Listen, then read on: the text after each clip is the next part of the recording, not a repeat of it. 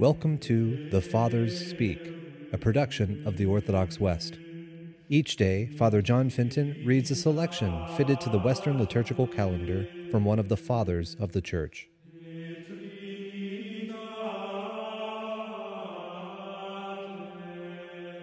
On this day, we commemorate the motherhood of the Blessed Virgin Mary, as it was declared at the Third Ecumenical Council. Let us listen to a portion of a homily by our Father among the Saints, Leo the Great.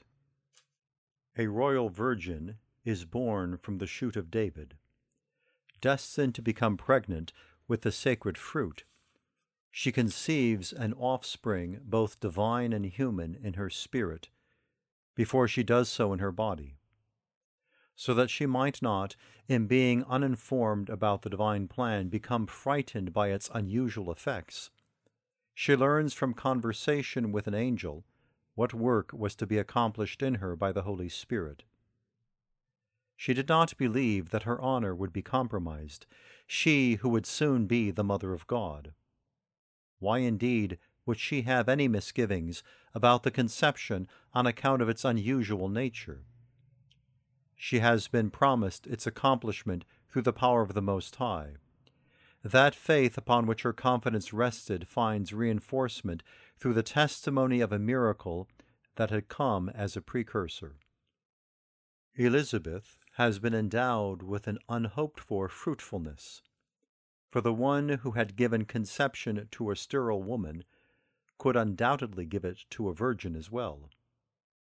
Consequently, the Word of God, God the Son of God, who in the beginning was with God, through whom all things were made, and without whom was nothing made, to free human beings from eternal death, was himself made human.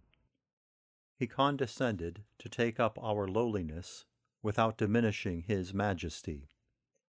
Remaining what he was, and taking on what he was not, he united the true form of a servant with the form in which he is equal to God the Father.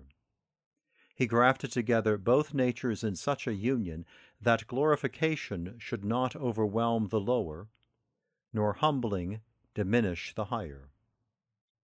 When therefore the identity of each substance is preserved, and they join in a single person, majesty takes up humility, strength takes up weakness, eternity takes up mortality. To pay the debt of our condition, his inviolable nature pours forth into a vulnerable one. True God and true man are combined into the unity of the Lord.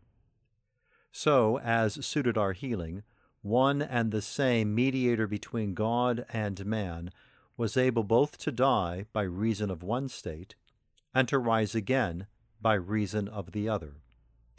Appropriately, this birth of salvation brought no corruption whatsoever to the Virgin's integrity, for the issuing forth of truth served as guardian over her honor.